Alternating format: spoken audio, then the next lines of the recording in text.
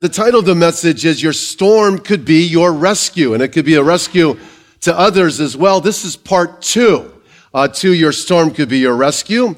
We're in Jonah chapter 2. We're going to study verse 4 down to verse 10. However, we're going to read the whole chapter in just a little bit. But let me get a little running start. This is a true story. It's 1862. A man by the name of Ira Sankey is on a steamship. He's making his way up the Delaware River. It's Christmas Eve. The passengers learn that Ira's on the ship, and they ask him, would you sing some songs? You're thinking, who is Ira Sankey? Well, a very famous singer at that time. He was the worship leader for D.L. Moody. How many of you ever heard of D.L. Moody out of curiosity? Okay, the great evangelist of the day. And so, of course, it's Christmas Eve, and Ira's thinking, I'll sing a Christmas Eve or a Christmas song. But nothing is really coming to mind. Instead, the song, the Shepherd Song, comes to mind that celebrates the Father's friendship in our life and His protection. And after he sung it, this man came forward and asked Ira, hey, did you ever serve in the Union Army? And he said, yes. And he said, just out of curiosity, were you ever doing picket duty? I mean, can you remember this picket duty in like 1862 on a night that the moon was really full? And I was taken back. He said, yes, were you in the army as well? And he said, I was a Confederate soldier. I was doing picket duty as well. He said, actually, I raised my musket. It was you. I was just about ready to shoot you. But you started to sing the song that you just sung on this boat. You started to sing the shepherd song, how the Father is our friend, how He is our protector. And I lowered my musket, and the more you sang, I never raised it again because I thought, oh my goodness, the Lord God Himself is protecting this man. Well, of course, Ira Sankey just embraced the man, and they had these incredible moments. And the man said, I've never found the shepherd that you are singing about. Ira had a chance to lead the man to faith in the Lord Jesus Christ. Now, I love that story. You talk about a rescue. Here's the thing. I don't know what you're going through, but I want you to think of whatever trial you may be in. Because as we noted last week, hey, you're either in one, you're moving out of one, or you're about ready to enter another trial. Aren't you excited you heard that? Okay? So it's like, no matter where you may be, I want you to think of trials or storms differently. And that is that the storm that you may be in or about ready to find yourself in could very well be your rescue, and could be a rescue actually ultimately to other people as well. Let me tell you, it was not long ago that our world was totally rocked with an intense storm. Well, and I could even say it differently. There was a storm brewing that we didn't realize. And it was revealed to us. And I'm talking about a battle that our precious daughter Sarah was experiencing. And she was found to have cancer, melanoma. It's a long backstory to it. It was really interesting. But it was revealed to us. And, there's all kinds of possibilities when you're battling with such a cancer. Our heads were spinning. We brought our burdens to the Lord. We really felt that the Lord revealed it to heal it, and He did by the grace of God, and we thank Him for it. But let me ask you, hey, are you in a storm? Because there's all kinds of different storms. There can be emotional storms, relational storms, financial, physical, spiritual. Listen, there can be trials and storms you're in, your head's spinning, it's a bummer, it's short term. Then on the other hand, it can be long-term storms that you are experiencing.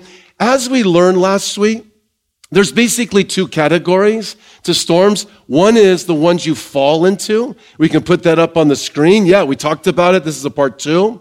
Because the Bible says, look, when you fall into various trials, it's like, hey, they just hit us. And why? Because we live in a broken world. And sometimes trials can be experienced because of the decisions of others that have impacted you. Now, the good news is Jesus said in this world, you're going to have trouble and storms, but take heart, I have overcome the world. So just watch this. Look, whatever storm you may be in, it could just have happened. You've fallen into it. And the Bible says these are storms that take place.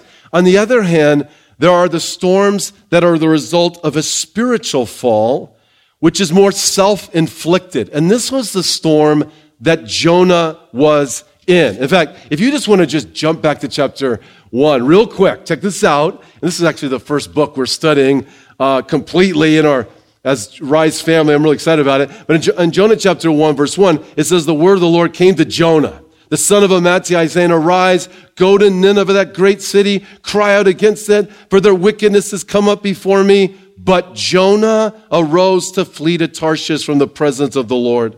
He went down to Joppa, found a ship going to Tarshish. He paid a fare, went down into it to go with them to Tarshish from the presence of the Lord. Time out. Whoa, Jonah, you are trying to run away from God himself, which is a run you'll never be successful in, which is a good thing. You know, God is omnipresent. He loves us. And in fact, he does pursue us.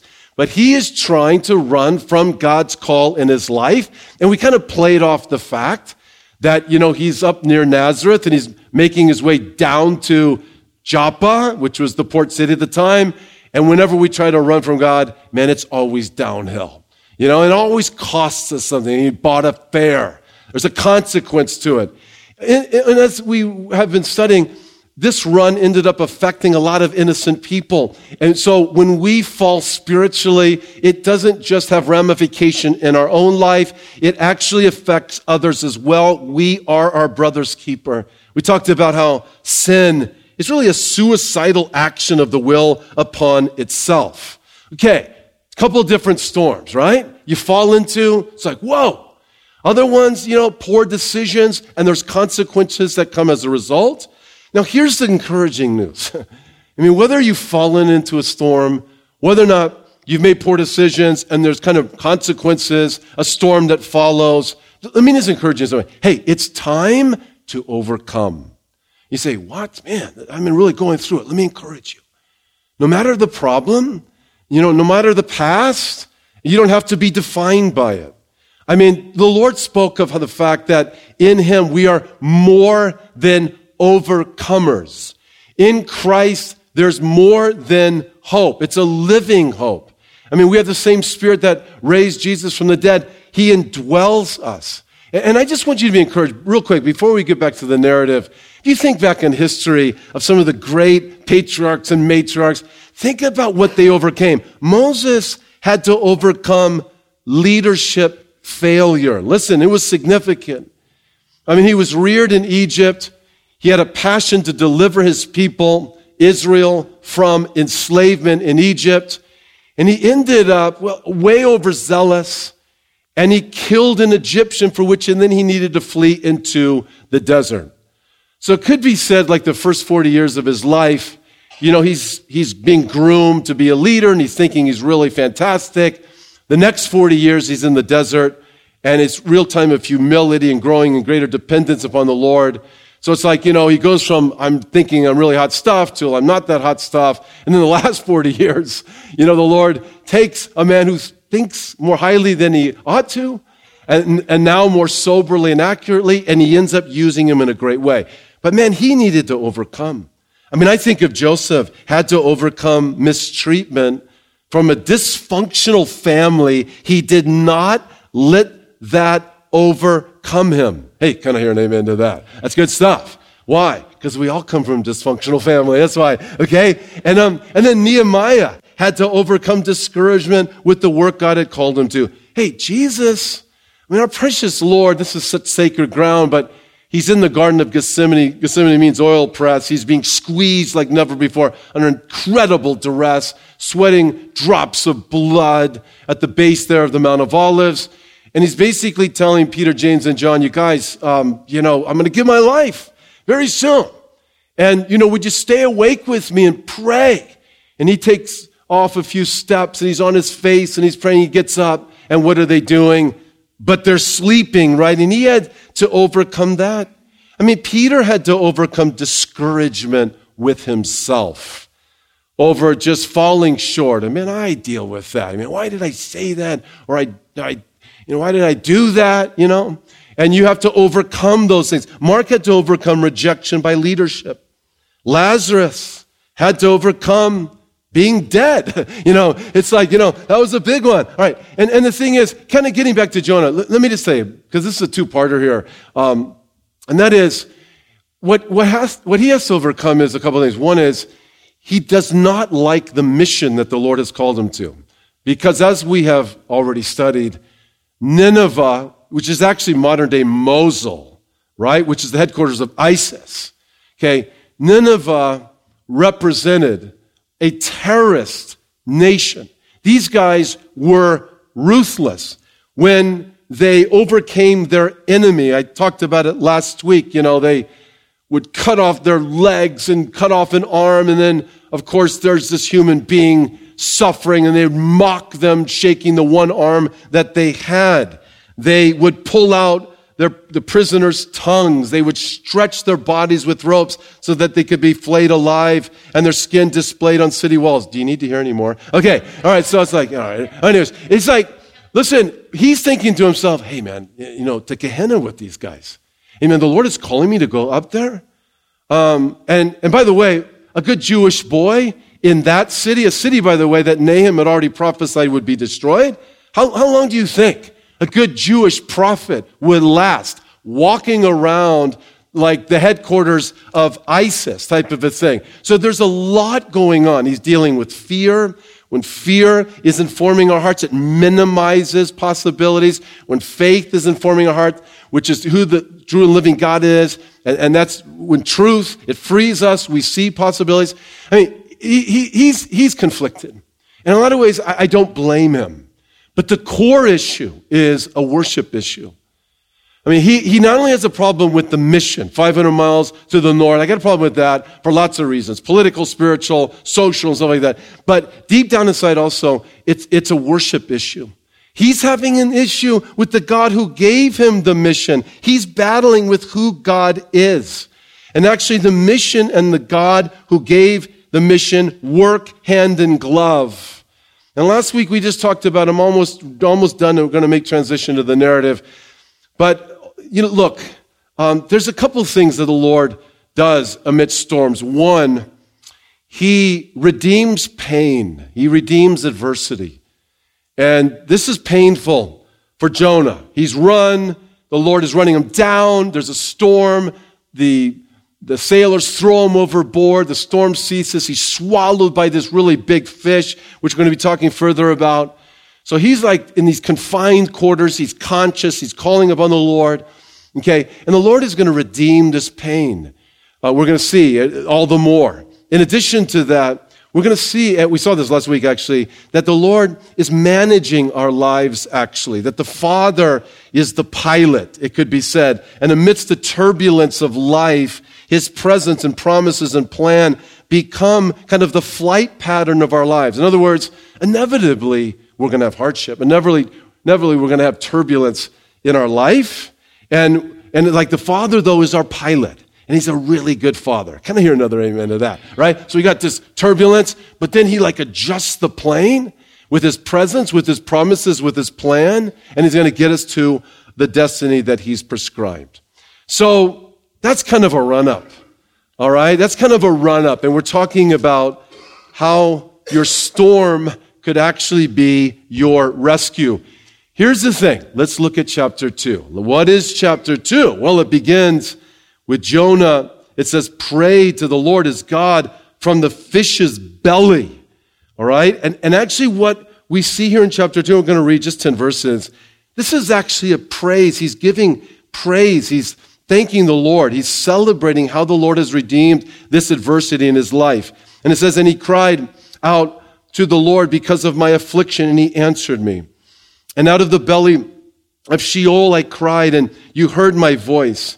For you cast me into the deep, into the heart of the seas, and the floods surrounded me, and your billows and your waves passed over me. And then I said, I have been cast out of your sight, and yet I will look again towards your holy temple. The waters surrounded me, even to my soul. The deep closed around me. Weeds were wrapped around my head. I went down to the moorings of the mountains. The earth with its bars closed behind me forever. Yet you have brought up my life from the pit.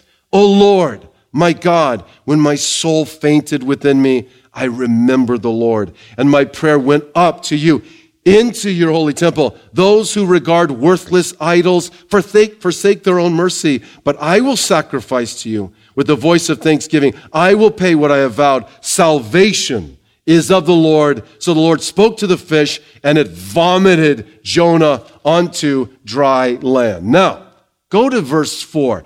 Okay, this is a two-parter. This is where we left off last week. Let's begin to explain the verses. It says that Jonah said, I have been cast out of your sight, yet I will look again toward your holy temple. All right, what's happening? Well, first of all, this reference to a holy temple, no doubt, is Jerusalem. You know, a temple is where the divine meets the earth. And in Jerusalem, there was the holy temple built that spoke of God's unique relationship with the children of Israel and his unique presence with Israel. So what you have here is you have this pain that he's going through that's clearly self-inflicted in the storm, but it had a purifying impact to end up calling out to the Lord in prayer that then led to renewed perspective on what is of most value, and that is worship and community and God's plan. So in other words, here you have this prophet on the run, right? And he's trying to run from the mission. And he's struggling with the God who gave him the mission. He's struggling with the innate goodness of the Heavenly Father. All right, he ends up in the belly of a fish. He's experiencing pain. He's like, oh man, he's conscious. He cries out to the Lord. This pain has a purifying impact. What comes into focus is of what is real value. And that is, my goodness, I'm a part of this community that knows the Lord and worships the Lord. And the Lord has a plan for Israel to impact the entire world. Okay? And what does it lead us to? How can your storm be your rescue? Here's point number 1. Check this out. The pain of storms, brings into focus actually the value of worship and community. That's a good thing. It's true. You know, I have a friend who's an Orthodox rabbi, and his message is, he said this to me many times. He says, look, as Orthodox Jews, we have been the minority for so long. He said, you know, I'm paraphrasing his message, he's doing a lot better than I could do, but he's basically saying, actually evangelicalism in America is now a minority. The culture war in America is intense. There's major breakdown and stuff like that. And so he basically says maybe that the church can learn from the Jewish community how we've been able to survive all these years and retain our identity. It's like, you can ask the question, it's like, I mean, how does even a Jew exist today? It's not only the providential hand and power of God, but on a practical level, one of the things that was retained in the Jewish community was Shabbat, was Sabbath. How many are with me on that, right? So it's like setting a day aside to worship and to reflect, right? And he's just basically saying, his message is, hey, let me just tell you, you evangelicals, because, I mean, if you're going to survive, and we're more going to survive because we worship the Messiah, okay, and his kingdom will never break down. But if you're going to thrive in a culture that is breaking down, I mean, you have to be a counterculture to such a culture. You have to be. And as a result, you're going to have to find some way to ensure that you're fueling those values. And of course, that comes down to what we're doing this morning, which is we are worshiping together on the first day of the week. And the first day of the week is the day that Jesus resurrected from the dead. But it's critical. Listen, and I'm so proud of all of you being here. It's critical that believers meet with other believers. Every believer needs to be a part of a local church. Can I hear an amen to that, right? You need to be a part of a place where you are known by others and you know others. We need each other. The church is like coals in a hot barbecue pit, and every believer is like a piece of the coal. If we isolate ourselves, we become cold. If we gather with other believers, we benefit as a result. We're warmed up, we get hot in our pursuit of the Lord Jesus. So here's the application. Hey, church family, and you're practicing it, But this is a time to increase our commitment to the community of Jesus Christ followers, not decrease it. My dad tells a story, and he just celebrated his 89th birthday, but he tells a story when he was out helping my sister in Texas sell her home. And, and anyways, she had gone to heaven, actually, and that's why he was out there helping all of her final things that needed to be addressed. But he learned of this fantastic agent, real estate agent. And so he got in contact with her. And she had this fantastic reputation. And she just basically said, Josh, I'm going to take care of you, and so forth and so on. But Josh, I have to leave right now. And he didn't meet too long with me. I had to leave right now because I got to go to Bible study. and I've committed, it was like a Friday or something, I've committed to go to Bible study noon every Friday, and I have to go to Bible study. And here's my dad's response, who's not a believer. He was so impressed with her priorities and values and commitment to community. So here's the thing. What is your commitment level to grow in community with fellow followers of the Lord Jesus? Seriously, on a scale of 1 to 10. Because here's the thing. What we have in America is, unfortunate, we have a decline in church attendance. And one of the main reasons, according to research, is the currents of our culture. We live in a culture of relativism. We live in a culture that increasingly lacks rhythms. How many of you remember a day on Sundays, sometimes gas stations were not even open? How many remember those days? Remember that? Okay, there's like not even half of you raising your hand. Okay, which just tells you that I'm really old. But I remember that as a kid. I remember that as a kid. The rhythms are so different. So you got the cultures of narcissism and relativism and hedonism and atheism, all this stuff. Man, our culture lacks rhythms, and it's like swallowing up believers to remain committed to the rhythms that the Lord has called us to. One leading evangelical said this. I love this. I found this late, and I'm going to put it in the message. He said, one of the greatest crimes I see in our society today is a lot of Christians use the church but don't love it. And if you want to be like Jesus, you must learn to love the bride of Christ. And if I were to say to you, hey, I like you, I just don't like your body, you'd be offended. And so is Jesus. God wanted a family. And if God hadn't wanted a church, the universe would not exist. And it's the only thing that is going to last on this planet. And our hope lies not in the man we put in the White House. Our hope lies in the man we put on the cross. He's our Savior who resurrected from the dead, and we have no reason to put our heads down in shame. The media would have you think that church is a kitty, but it's a lion. On one Sunday in America, more people go and sit in a church service than go and sit in a professional sporting event of all kinds together in an entire year. Our government is 250 years old. The church is 2,000 years old. We have outlasted every other ism for 2,000 years. And Jesus said, death itself will not overcome his church. Hey, remember what Hebrews says. Let us hold fast the confession of our hope without wavering. For he who promised is faithful.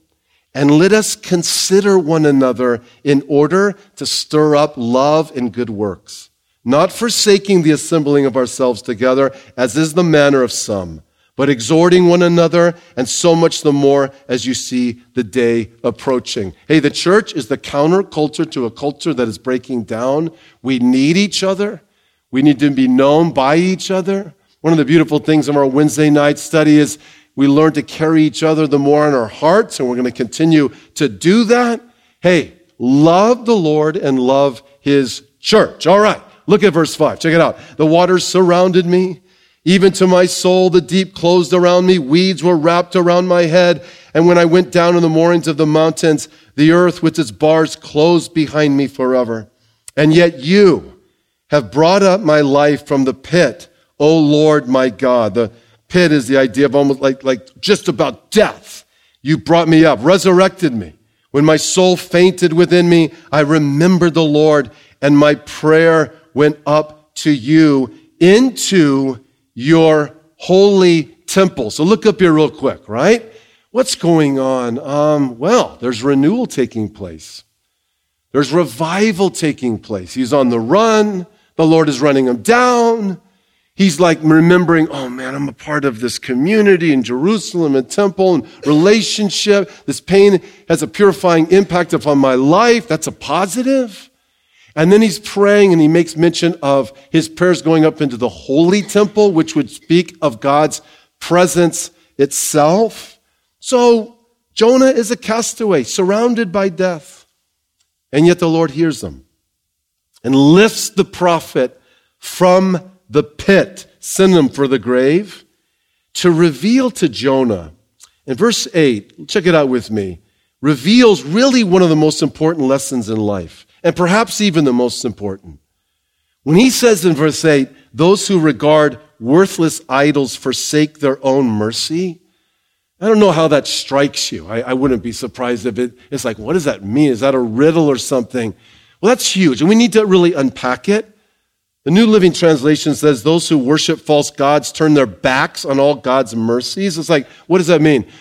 You guys, I have to say, this idea of idols, when I was first a believer, even as a pastor, as a young pastor, I was having a hard time wrapping my mind around what idolatry was. I mean, on one hand, I understood it. On the other hand, it was tough for me to wrap my mind around because I would hear like, hey man, if you have anything or anyone before God, that's idolatry. In a way, that's true. But I was a young father and I was a young husband and I love my wife so much. I love my children, my precious firstborn daughters here this morning. I mean, I was having such a difficult time, to be frank with you, distinguishing between my love, and I thank you for your patience here, my love for the Lord and my family. I mean, I was like, yes, I love the Lord. I could say He's supreme, but emotionally, it was very difficult to make the distinction. And I love my wife, and she's my life partner and my soulmate and my children. I'd give my life on a drop of a dime. I don't know if anybody can relate to this, but I had a wise old pastor just say, well, you know what? The Lord knows. Don't stress over it. But look, over the years, the idea, and this is very important, the idea of what an idol is and how, as followers of Jesus, we are actually rescued from idolatry has become much more clear. So the point number 2 is, look, your trial could be your deliverance. How? Because storms often reveal self-defeating and delusional idols that need to be replaced. What am I talking about? Number 1, check this out. An idol is a God replacement. Okay, number 2, by nature, idolatry is deifying created things. So, a created thing. I mean, everything that you see is created. It can even be something that's really good. I mean, a good thing can become a bad thing if it keeps you from the best thing. But it is deifying created things. My job, my spouse, a goal. I'm making it a God, or I'm looking to it to deliver and give me what only the Lord God Himself can give me. And in this way, God-making is the root of sin and misery and evil in the world. Idolatry is not just a failure to obey God, it is setting of the whole heart on something other than the true and living God. It's like the Greeks, we talked about this in our Get Lunch class. The Greeks worshipped Aphrodite, beauty, worship Eros, power, worship Artemis, wealth, worship Hephaestus, accomplishment. I mean, those are like idols that we have deified in our culture.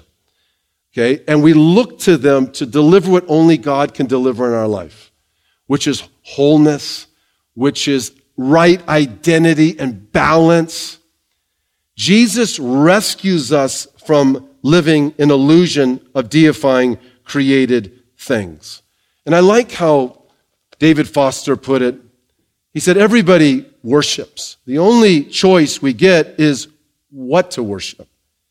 And the compelling reason for maybe choosing some sort of God to worship is that pretty much anything else you worship will eat you alive. If you worship money and things, if they are where you tap real meaning in life, then you will never have enough. Never feel you have enough. It's the truth.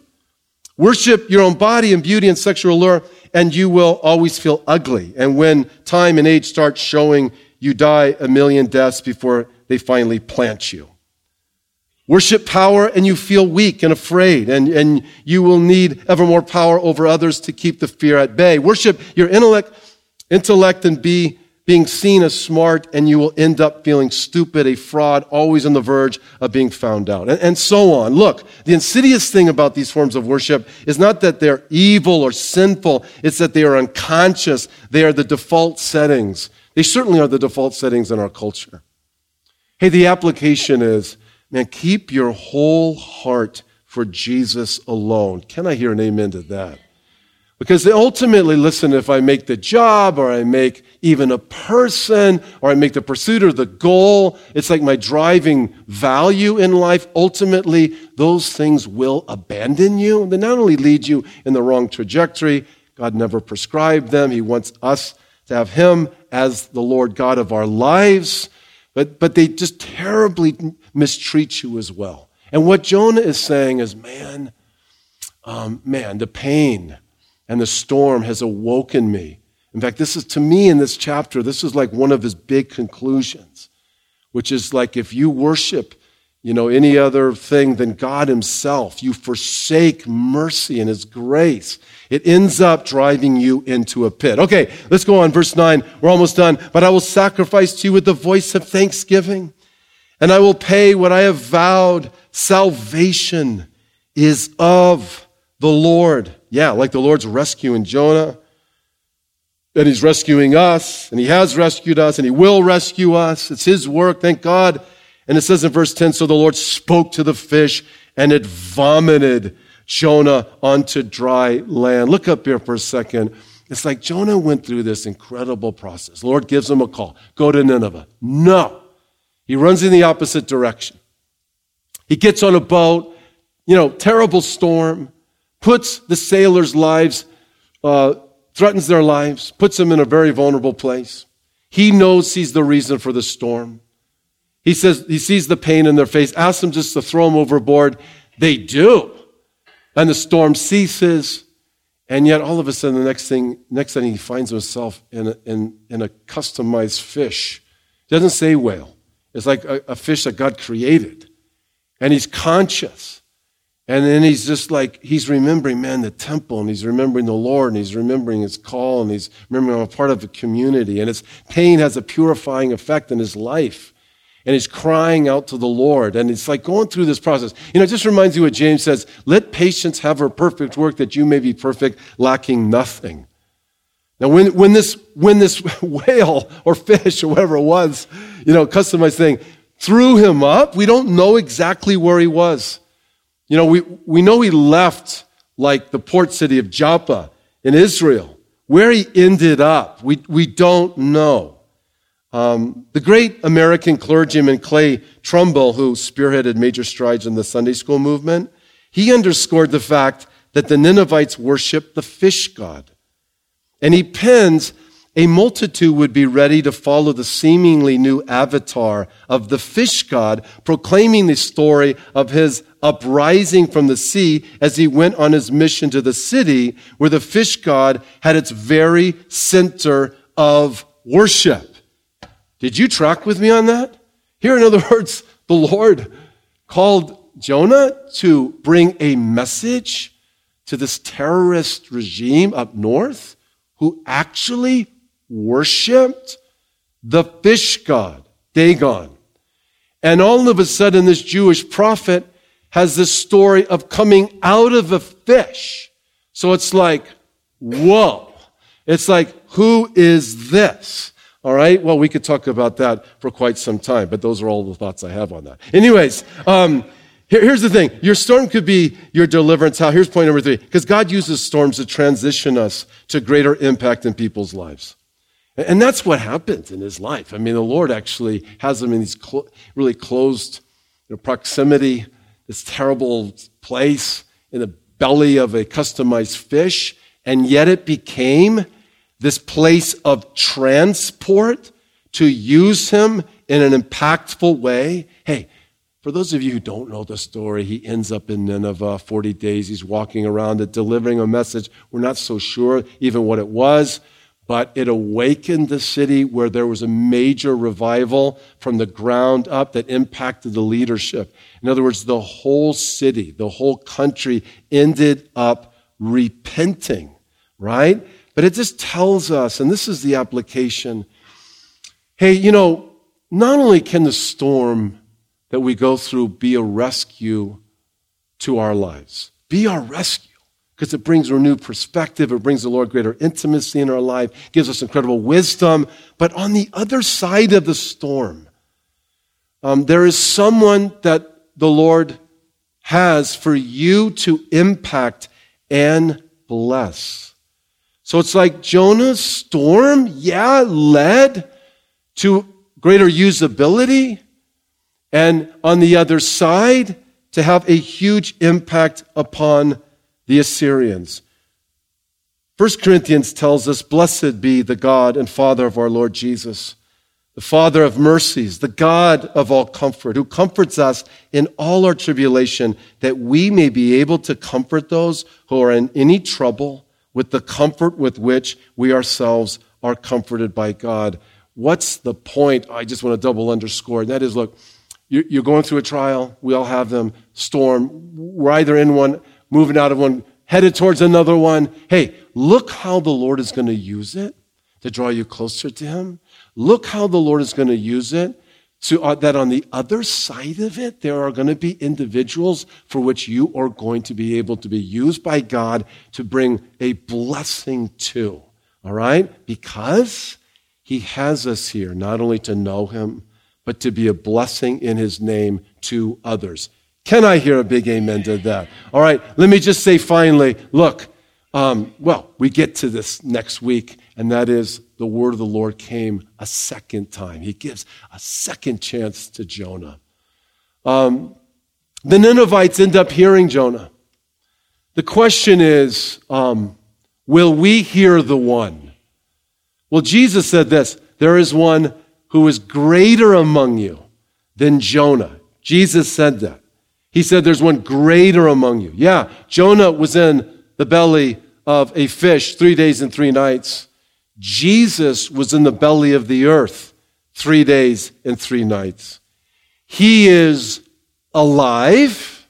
He ascended. As I mentioned, 2,000 years ago, it was just last Wednesday. It lines up historically. He launched his church 2,000 years ago, next week, Sunday.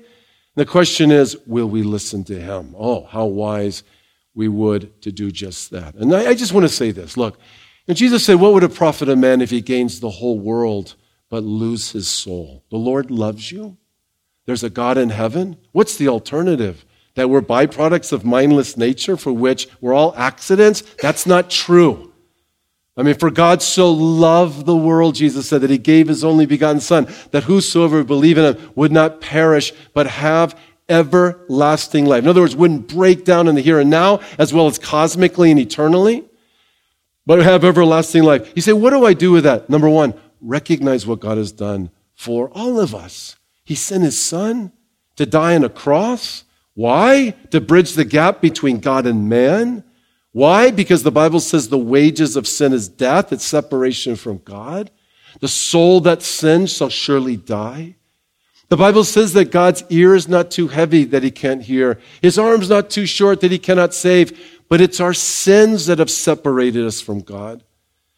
Look, here's the thing. The core problem with all of our lives is a tweaked, broken relationship with the God who made us.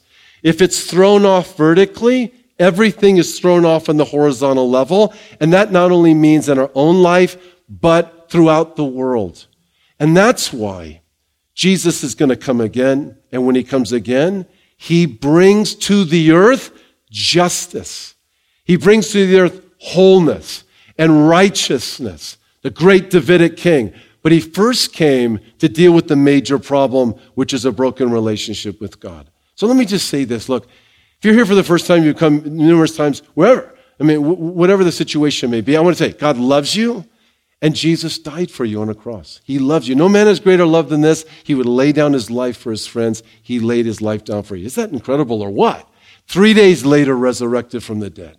There's not an honest historian who could ever deny the incredible evidences of the bodily resurrection of Jesus.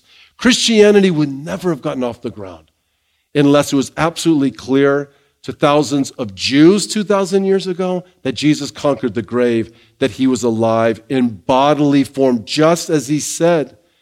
40 days later, he ascended to heaven, and he's promised to return, and he is going to come back. So recognize God made you. He loves you. He wants relationship with you. He's made a way in his Son. Jesus said, I'm the way, the truth, and the life. No man comes to the Father except to be through me. You say, Greg, what do I do with that? Jesus said we need to repent. And that is to turn from a self-centered life to a God-centered life. He said there's a broad way that leads to destruction. Many go that way. He said there's a narrow way that leads to eternal life. Few be that find it. So what I would ask you to do this morning, is to say, I'm willing to turn from a self-centered life to a God-centered life. I don't know everything. No one does. I don't know, but you know enough about the gospel that I've just explained to do something with it. And say, be willing to say, okay, I'm going to invite Christ to be my Savior and Lord. He really is just a prayer away, because the Bible says those who call upon him shall be saved. Can I hear an amen to that? Hey, guys, let's pray at this time. Lord, thank you for this time. You are awesome, and we love you. And thank you, Lord, for how you redeem suffering, how you take something that's really a bummer and terrible, whether we fall into it, whether it's a consequence of choices, but how you, Lord, make it better, make us better to your glory. And Lord, we think of your suffering on the cross, and from it has come the greatest beauty. From it has come the greatest compassion. From it has come the greatest hope. Because you not only gave your life on the cross 3 days later, you resurrected, conquering the grave just as you said you would. And Lord, thank you that you want relationship with us. I want to pray now for anyone here that is in a place of decision that Lord, you would just overshadow them with your presence. Give them the strength to make a right decision for you, which is to open their heart to you as Lord and Savior. How many of you would say, Greg, I just want to ask, please, while our heads are bowed, eyes are closed, how many of you say, Greg, this morning I'd like to receive Christ. I want to leave here knowing my sins are forgiven. If I were to die, I'd go to heaven. Hey, if that's you, just while our heads are bowed and eyes are closed, if that's you, if you'd like to receive Christ, I want you just to raise up your hand. And I'm going to pray for you. And by raising up your hand, you'd be saying, yes. This morning, I want to know my sins are forgiven. I want to know if I were to die, I'd go to heaven. I want that settled. And I want to leave here knowing that I'm his child. So if you'd like to receive Christ, you just raise up your hand. Slip it up high so I can see it. Sometimes it's hard for me to see in a setting like this. And I'm going to pray for you and actually pray with you right where you're seated. But if you would like to receive Christ just in these final moments, I just want to make sure an invitation's been given. Then you just raise up your hand. And by raising up your hand, you be saying, yes. And I want that to be settled in my life. Lord, just thank you again for this morning. If there is anyone here who doesn't know you, draw them, we pray, to yourself. And I pray it'd be today that their hearts would open to you. And we ask these things in Jesus' name. And everyone who agreed said, amen.